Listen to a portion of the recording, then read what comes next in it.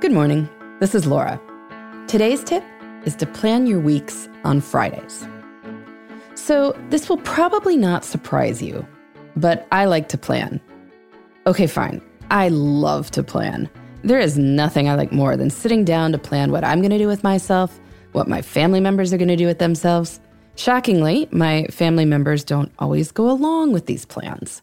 Imagine that. Must be fun to be married to or parented by me.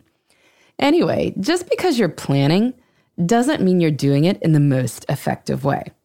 A few years ago, I made a change in how I plan that has really made a difference in my life and might be helpful for you as well.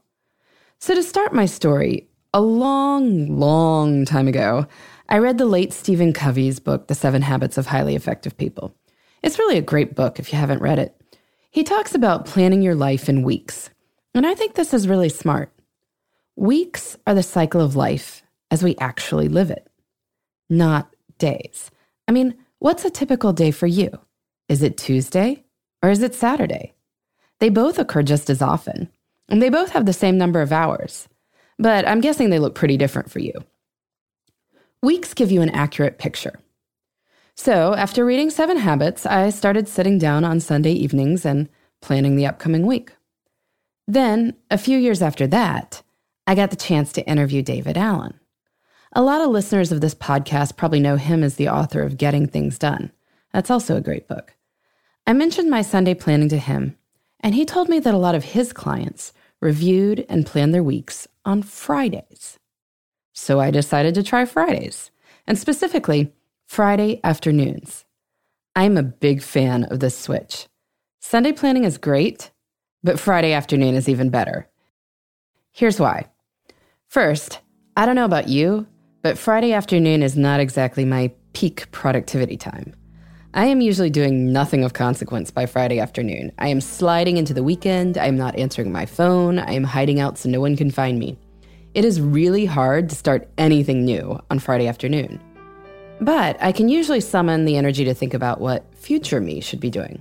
And by taking a few minutes on Friday afternoon to plan the week ahead, I turn what would have been wasted time into some of my most productive minutes of the week. Friday planning also gives me better weekends in 2 ways. First, even if you love your job, you can always feel a little bit of Sunday trepidation. You know what this is. There's like an avalanche of work waiting for you on Monday, but you don't know exactly what or know how you're going to deal with it. If you make a plan on Sunday night, well, you've spent much of the weekend cohabitating with that sense of unease. If you plan Monday morning on Friday, though, well, you've got a plan, so you don't have to spend your weekend worrying about it. And just as a side note, if this plan involves meeting with people, making your plan on Friday means that you can call or email them. They're probably still at their desks, so they'll respond, which might not be the case if you try and get in touch with them on Sunday night.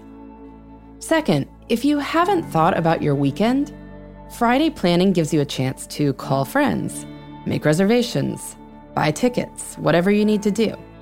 This vastly increases the chances that your weekends are awesome, rather than forgettable. So if you plan on Fridays, and I hope you will, just take a few minutes to think about the week ahead. Make yourself a short 3-category priority list. Career, relationships, self.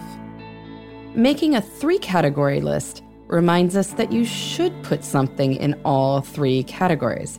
It is pretty hard to make a 3-category list and then leave one of the categories blank.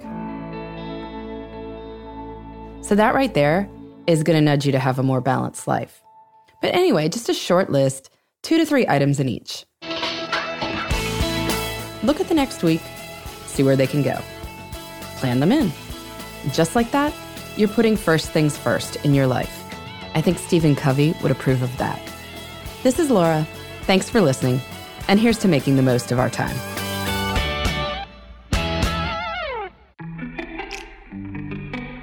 Hey, everybody. I'd love to hear from you.